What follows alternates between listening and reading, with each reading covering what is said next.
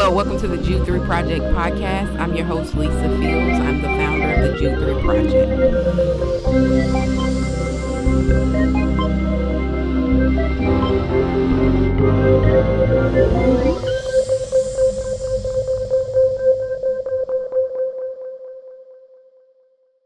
And we're live. Well, thank you for tuning into another episode of the Jude 3 Project podcast. And I'm your host, Lisa Fields, the founder of the Jude 3 Project. And today I'm very excited because we are on our fifth installment on the Courageous Conversation series. And if you've been following Jude 3, you know we do a series that's near and dear to my heart, where we bring a scholar that's been trained in a more conservative evangelical setting and a scholar that's been trained in more of a mainline setting. And today we have a conversation on a big controversial issue. And today we're joined by two pastors that have impacted me greatly, Dr. Eric Mason of Epiphany Fellowship in Philadelphia, Pennsylvania, and Dr. Howard John Wesley of Alfred Street Baptist Church in Alexandria, Virginia. So welcome, pastors.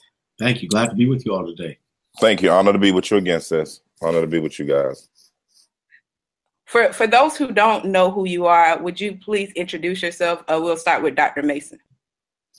Well, Eric Mason, pastor of Epiphany Fellowship, and husband of one wife.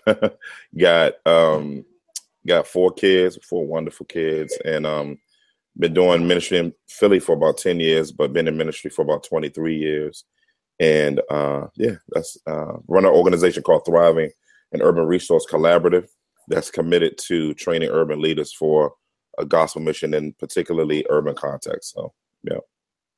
Awesome. And Dr. Wesley? Real simple, Howard John Wesley, pastor Alfred Street Baptist Church for the last 8 years. Before that, I had the joy of serving 10 years at St. John's Congregational Church in Springfield, Massachusetts. I'm originally from Chicago, came up undergrad at Duke, did seminary at Boston University, finished up D-Min at Northern Baptist, and am now a glutton for punishment working on my PhD at Christian Theological in African American preaching and sacred rhetoric. So real committed to the cause of the proclamation of Christ and pastoring a traditional church with yet a relevant and real ministry with an eye towards social justice and missions around the world. It's probably where I put, my passions, and grateful that Dr. Mason and I represent the long legacy of great preaching Kappa man. Just to let everybody know before we get into Yes, sir. Yes, sir. That's awesome. That's awesome. So both of you have spoke a lot about this subject. I know, Dr. Wesley, you're in the series Enemy of the State that addresses this. And Dr. Mason, you've done the Woke series. And both of your series have been very popular and circulated online. How do you address this notion that Christianity is the white man's religion? Dr. Mason, you could go first. Yeah. I think one of the things that is attacking the root of it, I think the root of it is really a conversation that was developed, I think, probably a little under 100 years ago, mainly promoted by the Honorable Elijah Muhammad, which really, Dr.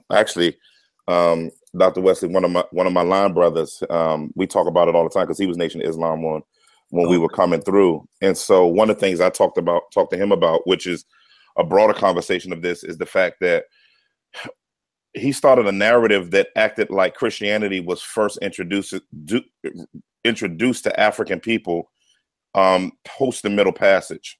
And so most of that narrative, to be honest, has colored the way the quote unquote conscious movements look at Christianity. And so because of that, the whole idea of it being a white man's religion, it being forced on us. And I'm like, man, nah, the first 1,000 years of Christianity was in Africa, And so and when you tell people that, they're like, nah. And then you begin to walk them through how, many of the church fathers, when you look at Athanasius, who's called the Black Dwarf, when you look at Tertullian, who was talking about the Trinity well before 325 AD, before 325 AD, and Augustine, and you begin going through, these were North African men of color, and even the Desert Mothers, no matter what you believe about what they believe, they were African women. So when you go through all of these, when you begin educating people beyond the narrative of just the white Jesus, the whole recoloring. And I think the challenge has been is that white, I would say fundamentalism has played a significant role in creating really this narrative that Christianity is the white man's religion, which to me is a breaking of the commandments because it's a lie. And it's promoted a degradation, particularly of African Americans in relation to us being born in the image of God, just like everyone else is. And so I think that would be the beginning of how I would begin to engage someone concerning the ideal, the trajectory, and the narrative of that. So, yeah. I'm really glad you did that. To me, man, so there's a core part of this that goes to Christianity and the Bible, what's in its core, and then how it's perverted and manipulated and used. Yeah. I think all of us can agree that at the core principles of the message and ministry of Jesus Christ is a radicality and rebelliousness that has been lost by the way Christianity has been perverted. I trace that root back to Constantine and what happens when Christianity draws closer to becoming the state religion of Rome. It moves away from the real authentic message of Jesus Christ. And so what is passed down from Roman civilization is this weak and watered down version of Christianity that endorses policy procedure of the state rather than challenging it. I mean, we got to remember Jesus was crucified because he stood against Rome. And yet Rome then incorporates that message. And as a result, you see nations all around the world using Christianity to mask an evil that we all can agree is absolutely contrary to the nature of God and the true teaching of the word and in Jesus Christ. So when you can support Nazism and the Holocaust, right, Christianity, you know something's wrong with how it's being used. When you can support apartheid, when you can support slavery, when you can support Jim Crow, what you get is a perverted version of Christianity that doesn't really hit at the core. And even today, the fundamentalist use, when we talk about this right-wing, ultra-conservative GOP movement, being a Christian is really a caricature of Jesus Christ, because what they purport and how the policies that they support are not at the core of who and what Jesus Christ really is. And so as Dr. Mason not only talks about the history of Christianity in Africa, what I would say is even on the post side of the Middle Passage, you've got to look at how African Americans adopted this Christianity that was given to them to make them docile and obedient, and how they formed varieties of resistance that embodied that Christianity as a way of saying, no, we feel a different Jesus.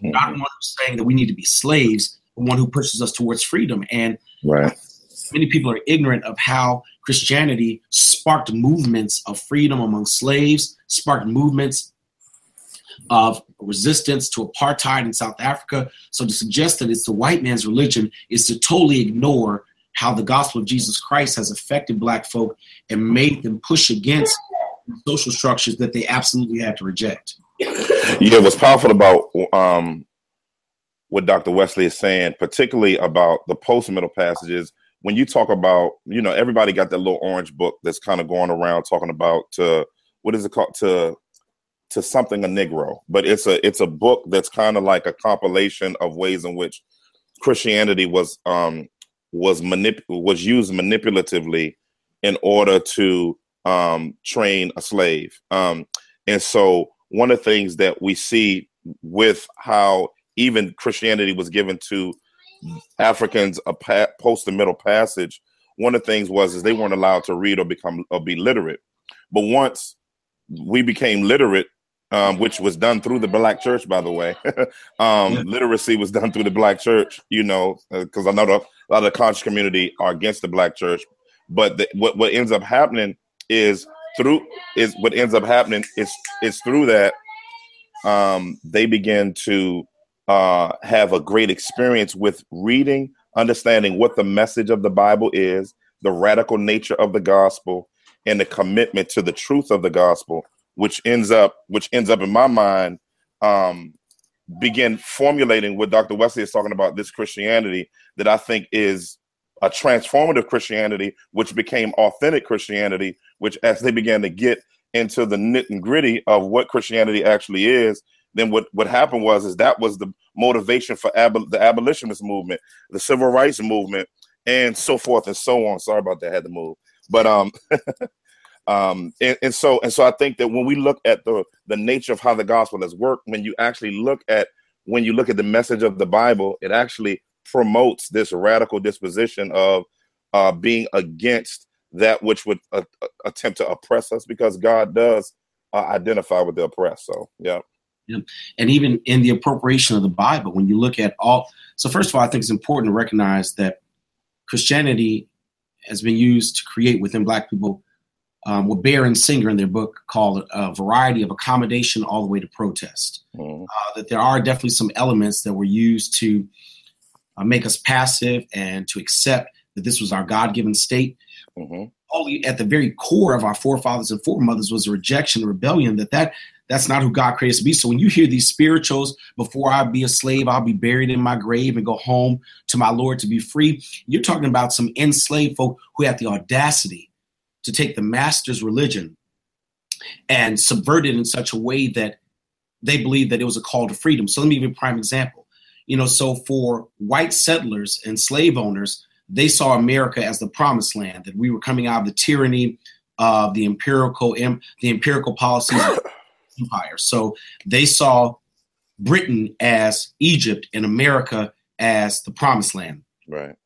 When African Americans start getting into religion and even hearing before they start reading, their adoption of the Exodus narrative flipped it around. They said, no, America is Egypt, and we're looking for our promised land. And so the very Bible that motivated Puritans and those settlers to leave out of Britain and to come to America is the same narrative that made slaves say, no, we've got to fight against this. I mean, if you look at like the rebellions on the extreme end of like the Nat Turner and the Denmark Vesey, you're talking about preachers. You're talking about people who use the Bible to motivate. When you look at Harriet Tubman and her work in freeing slaves, this is a woman who was deeply motivated by her faith.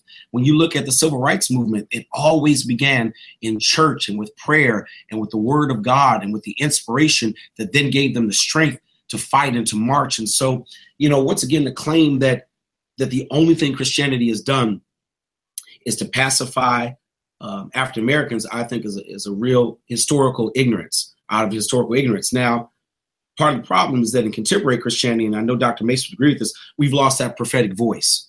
So the Black church has lost its voice to challenge some of these structures, challenge the isms that we still deal with, challenge these racist policies, challenge this current administration. We've become so focused on praise and worship and prosperity that there's a generation now who says, all Christianity has done is align itself with very economic and social injustice structures that are still plaguing our people because we don't have many prophets in the pulpit anymore. Right. Yeah, I totally agree with that. Yeah, I do think we need to regain our prophetic voice. So, yeah. Mm-hmm. Yeah. You said something that I thought was interesting because one of the things we deal with a lot with the Jude 3 Project is the Hebrew Israelites, and they take Deuteronomy and when he talks about slaves going into Egypt on ships, and they kind of twist that around. And from you speaking, I could see how kind of that has gotten mixed up when you're talking about they're saying Egypt is America. Have you had any conversations with Hebrew Israelites, Dr. Wesley? I have. I know Dr. Mason has a little bit more experience. I'm going to let him speak because mine has been a very negative experience. I have not taken time to research anything after that experience because I have a very biased understanding of who can rightly divide the word of truth. I'll come back with a more conservative reason of why I reject any interpretation of scripture from the Hebrew Israelites. Yeah, I think when I think of the whole idea of, I think one of the things that Dr. Wesley is interested in him talking about the fact that most oppressed groups who have contact with the Bible tend to identify with Israel. when you look at the Puritans, when they came to this country, because of their covenantal theology, they believed that they were spiritual Israel and that there was no physical Israel anymore. And so they identified themselves spiritually as Israel with that. And just like Africans who came to this country did, I mean, not came to this country, who were brought here, identified with that. So oppressed people continue to deal with it. I think one of the things the Hebrew Israelites, it's according to, the question is, what type of Hebrew Israelite are you talking to? So you have, you have the camps, which usually are very, very vulgar, and very, very disrespectful. I'm from DC, so it's but so long I can deal with, you know, I got some sanctification issues, so I can't have no dude, you know, all cursing me out and talking about my wife and kids. We you know, I just gotta walk away from that. So you have that, but then you have these individualist movement, the individualists who kind of do individual personal interpretation within the Hebrew Israelite movement. Then from there, you also have, you're having what's happening in some places like North Carolina. They have a group that's now, and this is when you know a cult is stabilizing, and I call it a cult without any ado, or, you know, without any, is when a cult is stabilizing whenever it enters the middle class. Whenever it enters the middle class, is going into another phase of stability. And so I think Hebrew Israelitism is starting to enter the middle class. Now let's back up to what your original question was. Let me give the root of what's going on with why the Hebrew Israelites are gaining in popularity.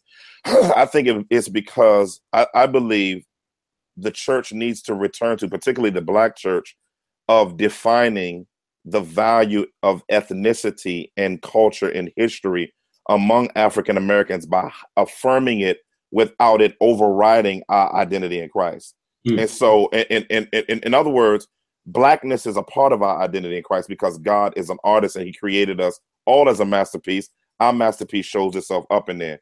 And what's happening with the rise of a lot of these different cults is because I don't believe we're helping Blacks in America in this season. I think we have in the past, but in this season, to really work through the ideals of what it means to be Black, what's your identity in light of coming through the middle passage, and how the gospel defines that. For instance, I'm gonna tell you who did the best work of it. One of the bishops within the Church of God in Christ movement did a dissertation, amazing dissertation, ended up getting published. Can't remember his last name.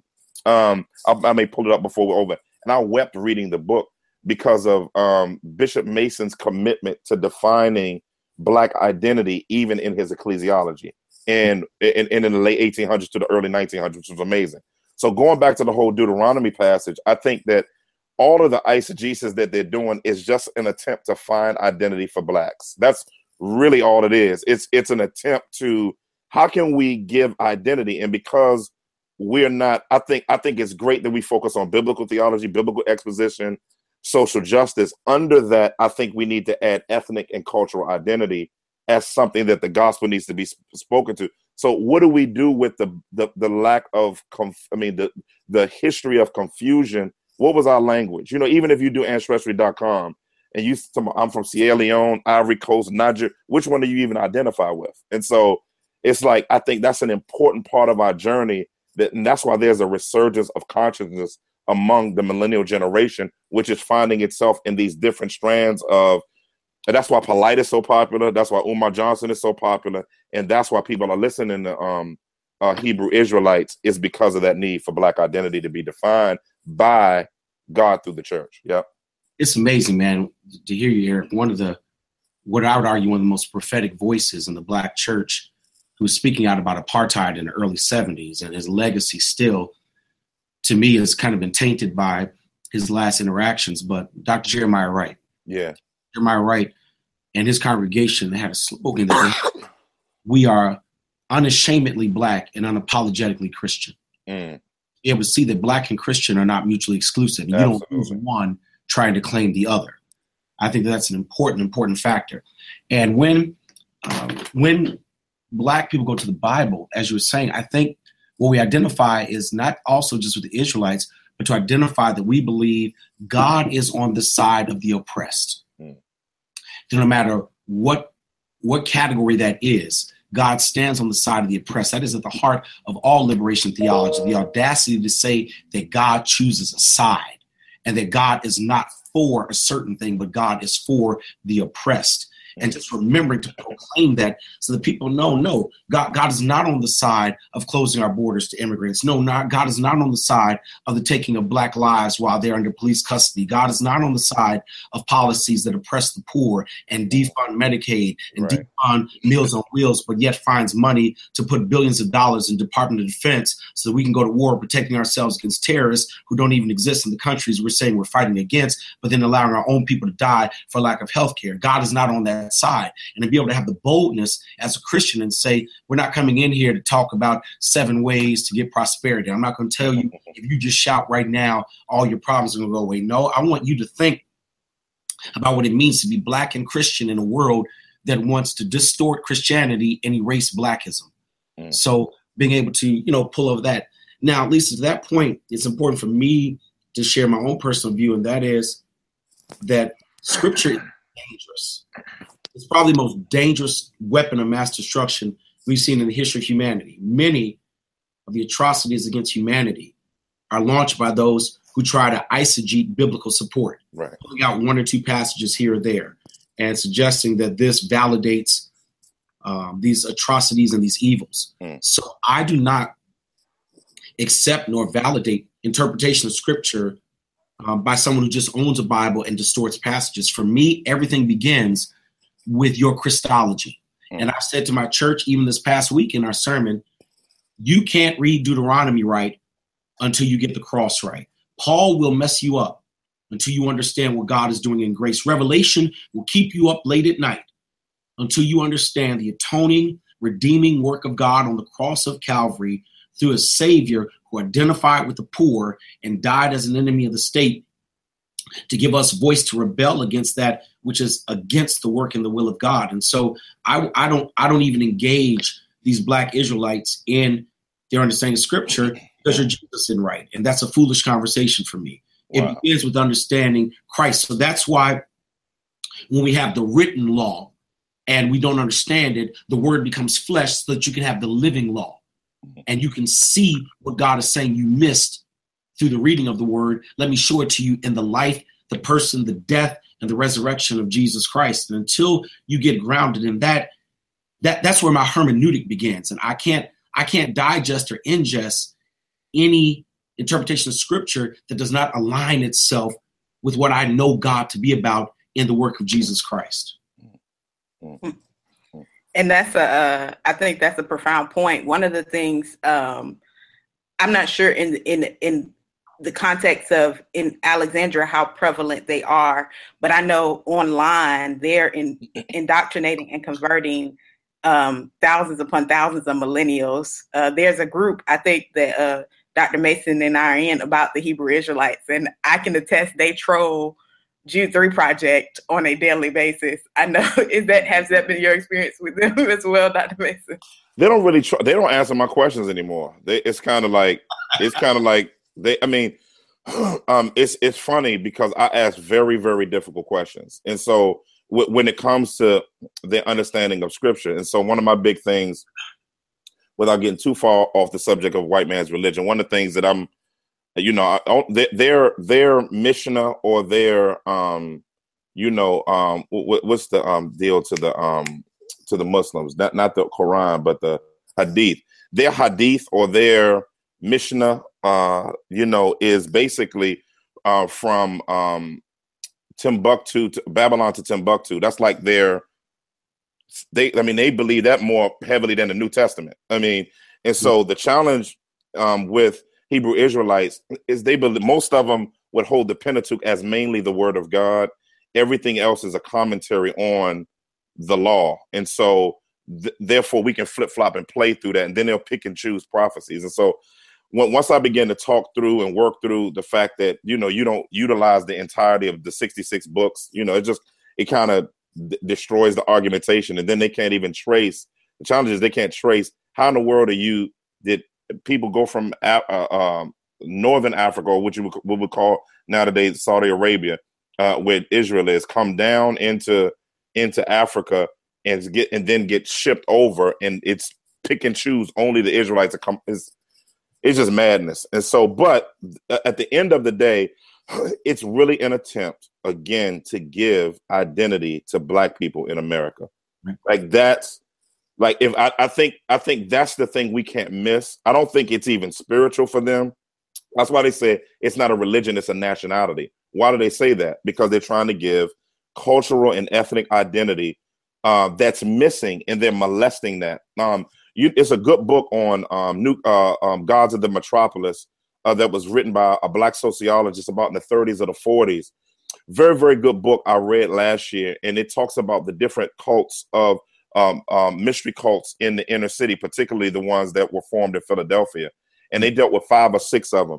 And one of the things the sociologist said each one of them had in common, this was like 70 years ago. He said the thing that they had in common was they molested the silence of the church to emphasize Black identity and define it through theology.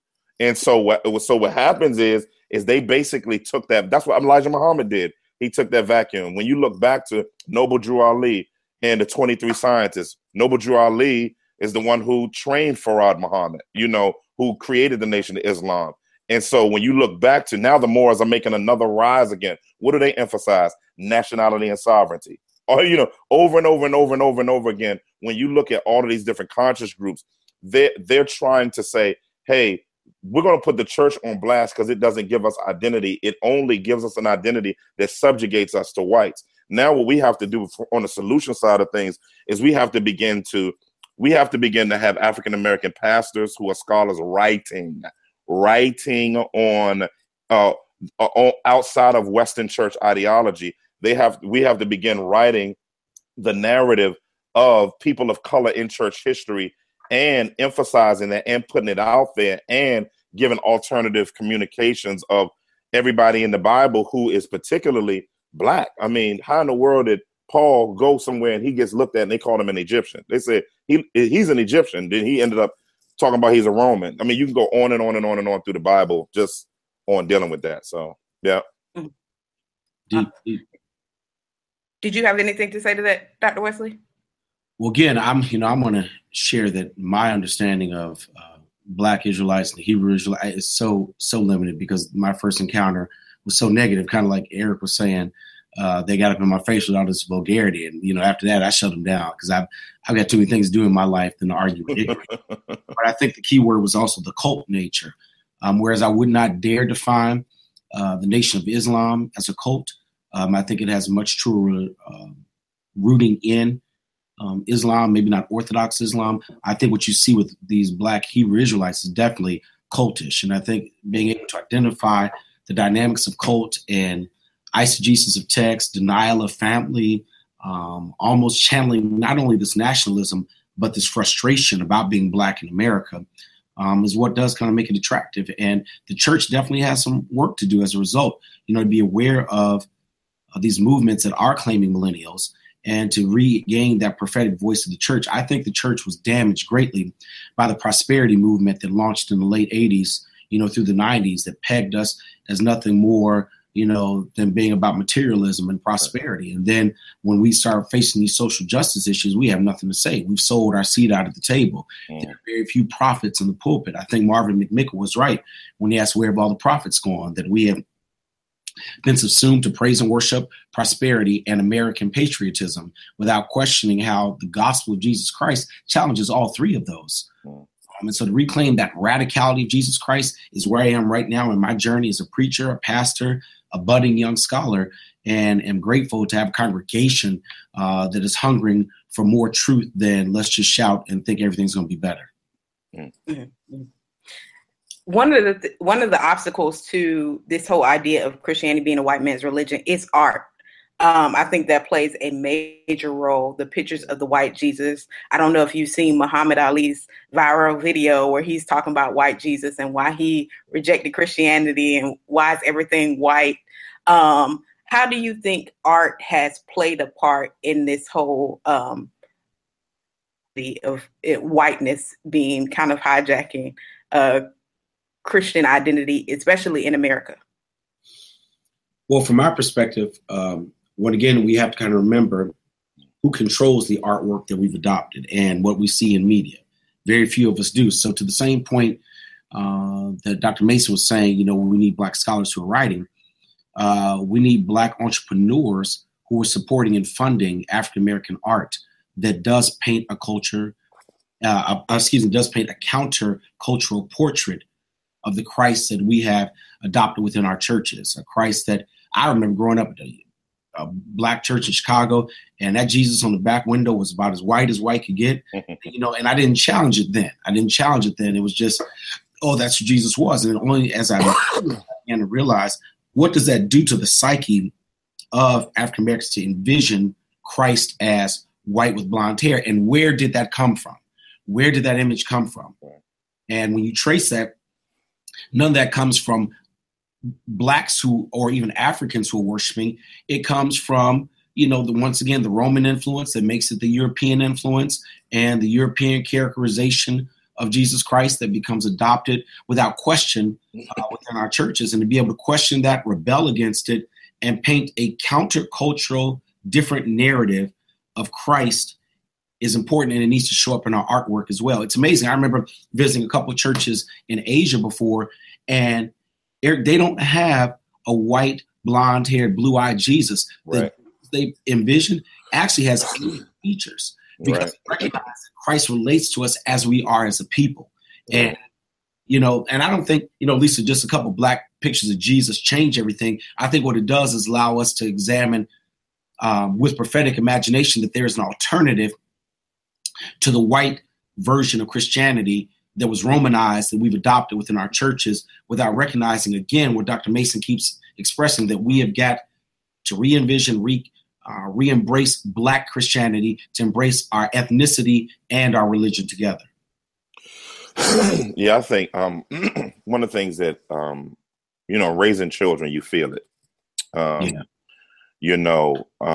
asked one of my sons years ago, I think it's my teenage son, he was younger. I asked him, I said, what color is God? He said, white. I said, son, what color is Jesus? White. So I got on a journey as a father because of the type of art, and I've challenged publishers on their painting of everybody in church history white, as well as children's books promoting whiteness. And I told them it is an assassination on the identity of anybody else that's not white. And I said it's an affront on the Imago Dei. And one of the things I began teaching my sons is, I know this is going to sound crazy, but I said, first off, God is non-corporeal, so he doesn't have a body. I didn't say non-corporeal, but I said God doesn't have a color. But then when I'm talking about the incarnation of God, he incarnated in this particular color, between olive and dark skin, and began putting my kids on a trajectory of that. Because the reason why I say that is because art has a deep impact on how we view everything.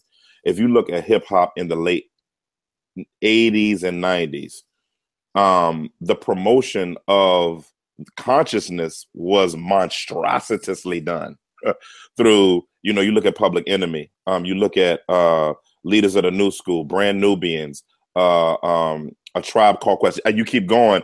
Art is probably one of the most powerful means to get people inspired to look at stuff. And so when you look at, I don't know if I would say, back to something you said earlier, that a lot of people are converting to Hebrew Israelites or even converting to all of these different micro religions. What I'm finding is it's dispositional conversions. So what do I mean by that? We have dispositional conversions because people begin to get to the point where I'm not necessarily a part of this religious group, but I'm daggone sure gonna hate the church. And so there's more of this just disposition of, I'm about love of self, knowledge of self. I'm gonna be an entrepreneur. I'm gonna do my business. I'm gonna, do whatever, but I'm gonna hate the church. And I think what's happened over the years with the way in which white evangelical fundamentalism post, the Reformation has done a job for the last 500 years. It's been 500 years of Western culture being presented as mainly influenced by whites, and I think that just has to change. Yeah. How do you think the emphasis on just the Reformation has impacted this whole concept of Christianity being the white man's religion? Because Dr. Mason, you spoke about, us going through church history and starting from the beginning. But it seems like in the West, we kind of focus on Martin Luther and John Calvin. And because of that, and German scholars, the emphasis on that kind of promotes this whiteness. How do you think do you think that's contributed as much as the white Jesus portraits have? Yeah, because when you have someone like Jonathan Edwards who allegedly held slaves, and then white evangelical fundamentalists saying he's the greatest thinker in Western history. That is,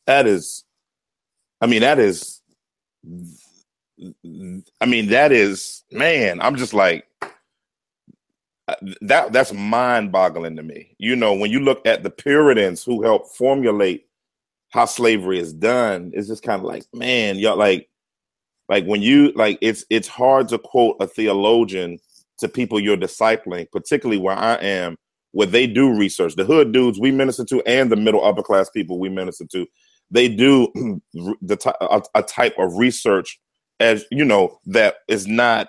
Then that's how the East Coast is. They research. Say, man, find out a dude owns slaves. That's like kind of counterproductive to discipleship process. It's just, I don't know, man. I'm still working through a lot of that. If I'm honest, just working through a lot of the frustrations of how deep this goes. So, yeah. For me, Lisa, I can appreciate the work of the Reformation. And again, there are times when you have to look at the core of a movement and then the distortions that come as a result. Right. I appreciate some of the core of the reformers' thinking. But I think the great sin in contemporary world that we live in is a failure to incorporate the voice and the theology of others who've been excluded from the table. So if you go back, to the creation of like Black liberation theology, what you see are these scholars, these thinkers who are saying, listen, we have the right to bring our voice and our understanding of God to mainstream America to inform who and what we see God is. Yeah. So they force their way in. You get the James Cones and all the others who are pushing their way in. And today, there are more who are knocking at the door, from the feminists to the womanists to the so-called third worlds to the Asians, to be able to hear the voice of those who envision God in a different way to come to the table. And the problem with like a fundamentalist who said what Dr. Mason just raised about, Jonathan Edwards being the greatest thinker, because you ain't read enough. That's your problem. You don't read Jonathan Edwards and you think that that's great. I could throw some folk in front of you that would challenge, upset, and distort your theology, and that's a good thing for you to be able to see that there are other voices that need to be heard and brought to the table for us to really live in the world in which we live today, particularly from the womanists, particularly from these post-colonial interpretations of Bible, particularly from those who fought in the struggle against all different forms of oppression, to see how Gustavo Gutierrez, absolutely, to hear about Bishop Romero, to read the writings of the womanists, to read the writings of these Black liberation theologians, to see what's happening now, even millennials, to hear their voice about this. I think it gives us a broader picture than to limit our theology to a Jonathan Edwards. I mean, you're basically showing your ignorance and inability to listen to others who have the right to be heard. Yeah, and Jonathan Edwards, I mentioned him because he's a post-reformer, but he's kind of like the culmination of the Reformation, although he wasn't during the Reformation, he was during the Enlightenment. But and I agree with Howard. I think main thing, they did some great things, the reformers. I think the secret challenge, though, to the reform that I have for that is, who were the reformers theologically influenced by? If you read Calvin, if you ultimately read Calvin and you read Zwingli and you even read Martin Luther, but particularly Calvin and Zwingli, and you look at their influences, guess who were their influences in being reformers? Tertullian and Augustine. In other words, North African men who were 1,500, or less years ahead of them, that laid the foundation. There would be no Reformation without the church fathers, the North African church fathers, because all of the theology that was promoted during the Reformation. I'm reading right now. I'm reading Athanasius' book on the Incarnation. Amazing book to read. A guy that's a few hundred years past first century. He's one of the guys that's actually at Nicaea. You mentioned Constantine earlier. Constantinianism or Christendom. He challenged Constantine, a black short dude, stood in the midst and challenged the ruler of the known world and was exiled because of his commitment to truth. And so that wasn't the first Reformation. You know what I'm saying? And so it's kind of like, man, this is like, and it's not just about emphasizing white and black. It's about like artistically communicating and informationally highlighting aspects of the narrative that make someone into an oppressor by how they exclude the contributions, or there it is, or and not just exclude their contributions, but exclude who they actually are culturally and ethnically in the way that, because if you look at some scholars, they'll say these guys were more Roman and they were probably just in North Africa, but they were probably, white, light skin. It's kind of like, come on, y'all. Let's be honest about where these guys are from, what ethnicity they were, and what their contributions were, and how they impacted. I think if anybody teaches on the Reformation without teaching on the influence that the church fathers had on, they wouldn't have noticed the issues with the Catholic Church, the reformers, if it wasn't for the work of the African church, the North African church fathers. So that's deep. You hit on a nail on the head, though, man. And we've culturally allowed ourselves to believe that North Africa ain't Africa. You know what I mean? Like, so right. It's a redefining of the boundaries. Well, no, actually, North Africa is Southern Europe. It robs us of the cultural contribution that we've made to Christianity and the influence that we've had throughout history. And the same thing is happening today, that voices are being silenced. They're not brought to the table, that we're not aware of it. And again, when you get seminary trained pastors who aren't reading, who aren't pressing themselves to hear new voices, we wind up just passing on the adopted Christianity that doesn't involve the voices that have really shaped and informed it. So I think things like this Jude 3 project, Lisa, Eric was right. It's doing things that you may not even be aware of now and reminding us of the real history of our faith and what it means to defend that faith, not the white adopted faith, but the faith that has been shaped by voices from the margin ever since Christ died. Yeah. I think with looking at this whole idea, I think the emphasis of the nature of the gospel. I think people are really oblivious, particularly in this whole white man's religion argument. Don't realize, it's interesting that 1 Corinthians 15 talks about the content of the gospel. Romans 1:16 talks about the nature of the gospel. In other words, one tells you what the gospel is, the other one tells you what the gospel does. And when the Bible talks about the fact that the gospel is the power of God, it's the multivitamin pill of God's omnipotence in a message that is able to transform and shape everything, even how we view our culture, how we value our culture, and how we are transformed from the inside out and value it more greatly, because regeneration is, you can't see anything and enjoy anything fully until you're regenerated by the renewing power of the gospel by faith. So, and I think that's an emphasis that we need to continue to press forward at. Mm-hmm. For both of you, I know you both have a large millennial population. I know you have one at Epiphany, and I know at Alfred Street, you have Kaya too, which is a large group of millennials who are all really, I think it's amazing what both of you have been able to do as far as reaching and engaging millennials.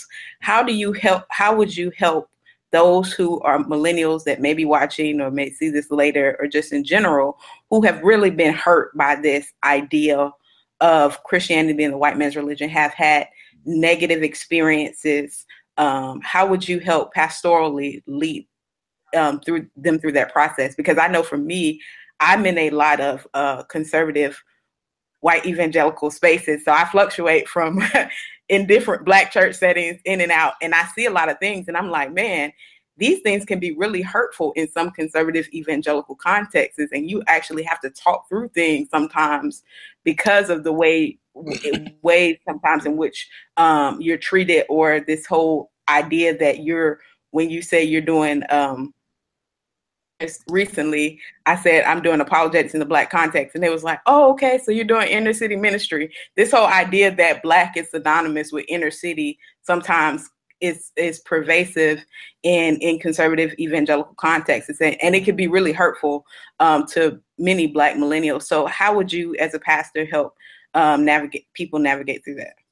I'll take a stab at it, and I just wrote down 3 things that I think I've probably subconsciously tried to shape in our own ministry. And number 1, we've been talking about this all day, is detaching the Christianity that hurt them from the authentic message of Jesus Christ. Obery Hendricks has a quote in his book, The Politics of Jesus, who basically said that if Jesus were alive today, he'd probably stand against the religion that bears his own name. And being able to reclaim the historical, true messages of Jesus Christ that aren't at the heart of some of the practice of Christianity for the last 2,000 years, I think is critical for people to be able to see. As a matter of fact, I received a text message yesterday from a millennial within our church who was listening to the sermon series. And in essence, she said, Pastor, I want to thank you for helping me reconnect with Jesus, because Jesus I'd been hearing about and didn't seem real to me, didn't seem human, but this Jesus I can relate to. And so just to be able to hear her say that she found Christ again by detaching Christ from this watered down, pimped out, perverted Christianity is key to me. I think number 2, the church has to be a place where we give voice to our discontent and our disgruntled perception of what's going on in American life and indeed the world. Church isn't a place where we come and hide our head in the sand from, the horrors of the world in which we live, the administration we're under, what young millennials are really dealing with. And so often in church, especially church that is run by an older generation that is detached from that, there's a lack of relevance. There's a lack of being able to come in and feel like this speaks to what I deal with Monday through Friday. It's a shame to be anachronistic in church, that all of a sudden I've been dealing with hell Monday through Friday, and when I get in church, we speak nothing about it. We just hide our hands. And so, on Sunday, I stand and I name the young ladies who are missing from DC, because the media is not giving their names. The media is not covering it enough. Let's address that this is really happening. Let's talk about what's happening with the president's budget that's coming out and how that's affecting real people. So to be able to give voice to that hurt and voice to their own experience, so that the gospel is now ministering to where we are, as opposed to this idealistic, politically docetic, economically docetic mission and ministry of Jesus Christ is ridiculous. And so the more relevant you are, the more we don't hide our sands, and it's again about reclaiming that prophetic voice. Yeah. I think it's a natural draw, because there's something about the gospel Black Israelites cannot give you. There's something about the gospel you will not find in the Nation of Islam. There's something about the gospel of Jesus Christ that Jehovah's Witnesses will not ever be able to give you. That when you see that true proclamation of the God of the cross, I believe that it can't help but draw millennials, because it's been drawing people for thousands of years. Yeah. Amen. Yeah. I think a couple of things. First thing I do is I affirm people's hurt. I think one of the most crazy things to do is be dismissive towards someone's authentic hurt, whether right hurt or wrong hurt. Hurt is hurt. I think that's a huge piece of ministering to millennials. I was just talking to the Lord about it the other day. It seems like our church attracts, like David and 1 Samuel 23 says, all those who were discontented, disconnected, and in debt connected themselves to David and made him their Lord. So it's kind of like, I feel like that's what I'm going through with a lot of millennials. I think also I encourage them to deal with their hurt. So if they have a specific place of hurt, I ask them I challenge them to walk through. If you had an issue with a pastor or church, I'm not saying you got to go back, but you got to, in some way, shape, or form, if you haven't sought peace, I think the gospel demands that you on some level seek peace, unless it was some type of danger that they would be in. So that, and then I give them opportunities, like Howard said. I give them opportunities to basically voice their challenges that they've experienced, and we've done that even publicly. So that's been a huge thing. Also, one of the things we do is challenge them to be healed from their hurt by putting themselves in situations where they have healthy experiences with other people in the local church, particularly in healthy local churches.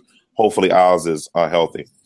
And then lastly, I give them a challenge, man. To be honest, I give them an opportunity to be change agents through the stuff that they're frustrated about. So when we have our membership class, somebody was talking about, what are we doing for young girls and da-da-da-da-da-da, and they start popping their neck. And I'm like, all right, so why don't you, my role, what I'm going to give you is I want you to set up a proposal of what you think the church should be doing with that. And let's have a meeting and talk about how we can create a ministry that's specifically to that area, since it's in concert with our vision as a church.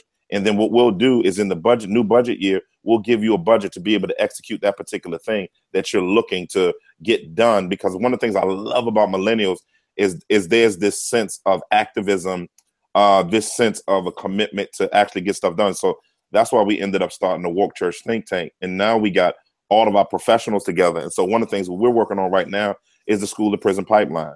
So I'm meeting with the DA's office today to talk about the idea of how some of the guys that we've worked with, how we can be a place where guys and gals who are troubled, who get in the system, actually can come to the church, and we have an alternative program for them versus them being thrown either into general population or them being thrown into juvie. Particularly those are under the age of 18. We're working with our principals in different areas and telling, millennials, let's go ahead and get out of work with our principals, because we're mentoring in 6 schools in our area. And so I'm trying to get them involved in that. And how do we create an atmosphere where we depolice schools and decriminalize the way youth are raised in the inner city to be desensitized with police as authority because of how natural is a part of the school system. And so when we talk about getting millennials busy, that means getting millennials into places where they feel like and experience what God has created them to do, and that's employ their gifts and serving one another. So yeah, that's key, man. I just wrote it down, and that being able to serve and be active and involved in ministry, that actually makes a difference in the world in which they live, because what they want to know is that what I'm believing, what I'm hearing, how I'm worshiping, what does it do for what's right outside my church? Absolutely. What does it do to make a difference? And I think the church historically has and still almost maintains a monopoly on the ability to influence and change Black communities in ways no other organization can. Show me one thing these Black Israelites are doing to mentor young Black men. Tell me one thing they're doing to put food on hungry people's table. Tell me last time they visited prisons. Tell me last time they had programs to give young kids school supplies to get them ready to go back, and free haircuts and vision screenings. They don't have that capacity. And millennials want their faith to translate into their hands, that there's something they can actually do. And I think the church still has the ability to do that. And that's one of the things I think we need to reclaim, getting outside of our sanctuaries and getting back into the communities with the real programs. I mean, we've never, ever expected government to change the Black community. We never expected elected officials to make the real difference. We believe that the church made the real difference. And when millennials see a church that is active and involved, I promise you, Lisa, you have no problem growing in that group. We've taken on probably about 5,000 members plus in the last 8 years, and over 60% of them are under 50, maybe over 70% under 50. And it's because we have an engagement with community. Like right now, we're raising sanitary napkins, tampons to send over to Liberia, because while I was there, we found out that young ladies can't go to school when they're on their menstrual cycle because they don't have sanitary products. And so I put a charge to our church, man, within 2 weeks, these young ladies had raised 100,000 sanitary napkins that we're sending over to Liberia as we speak. And when young millennials see that, as opposed to helicopters and Bentleys and mansions of their pastors, they know that their service and their giving is going to a way that really transforms the world. So we got to break with some of this materialism, this prosperity, these outward signs of success, and realize according to Christ is when we become the least of these and serve those who are in need.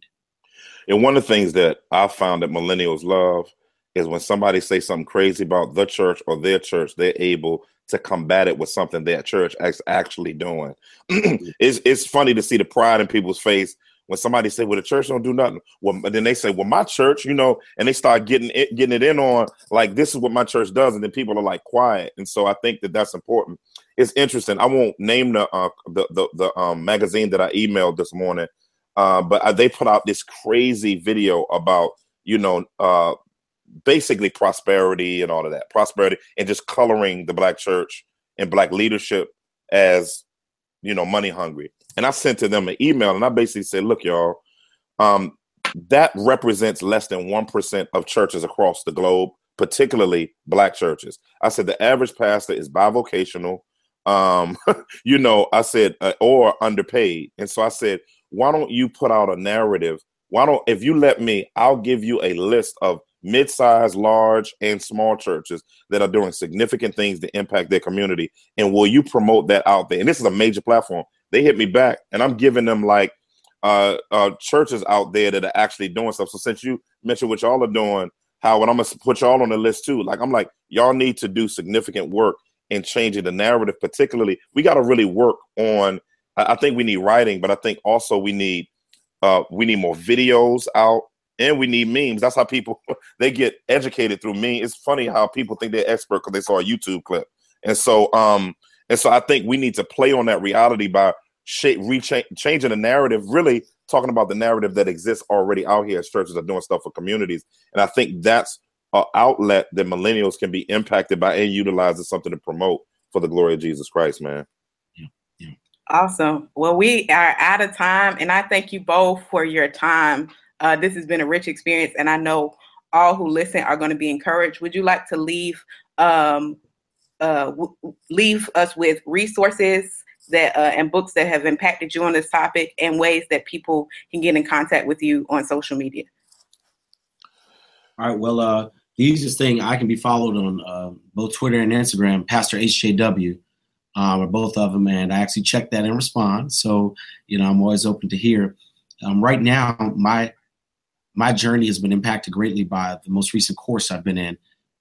Shout out to all my PhD cohort at CTS working on this PhD in African American preaching and sacred rhetoric.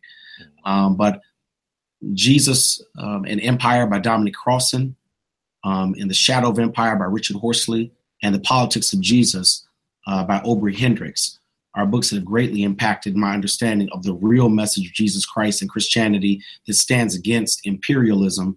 And America obviously is the greatest empire that the world has ever known. So for me, those trace a good history of the real authentic Jesus. And that's where I find myself immersed right now. Yeah, I think, awesome. I'm thankful for the Jude broadcast and all that you guys do. So keep it up. Things that's influencing me continuously is a book by Thomas Oden, How Africa Shaped the Christian Mind. I think that is an amazing book to talk about this whole idea of white man's religion stuff, and is a good beginning place. Another book that is extremely engaging that needs to be reprinted is by Dr. Carl Ellis, his book on Free at Last. Amazing book. And so those are books that have been helpful with me continuing to be shaped by and engaging on these particular issues that we're talking about. I can name more, but that's a good start. You can follow me at Pastor EMASE on every platform except for Facebook. It's just Eric Mason, but Instagram and Twitter. And I don't do Snapchat. I just don't. And what's the other one? Periscope. So yeah. Awesome. Well, thank you guys. I really appreciate it. Thank you, Lisa. It's a great opportunity. I'm glad to be able to have this conversation with you, to contribute to the Jude Project, and especially, again, with my fraternity brother. Just goes to show you, you got to surround yourself with some Kappas who know the Lord. We can help you out. We help you out. Awesome. Well, thank you for listening to another episode of the Jude 3 Project podcast. As always, you can catch all our past episodes at www.jude3project.com, or you can subscribe on iTunes and Google Play. by searching the Jude 3 Project. You can also get better equipped with our Bible Engagement app by searching the App Store, Google Play, or Apple App Store by searching the Jude 3 Project, and that will help you better engage Scripture on a daily basis. If you would like to donate to the Jude 3 Project, go to jude3project.com and hit the donate tab. In addition, you can follow us on social media by searching at Jude 3 Project on Facebook, Instagram, and Twitter, and YouTube. Remember, here at the Jude 3 Project, we're helping you to know what you believe and why you believe it.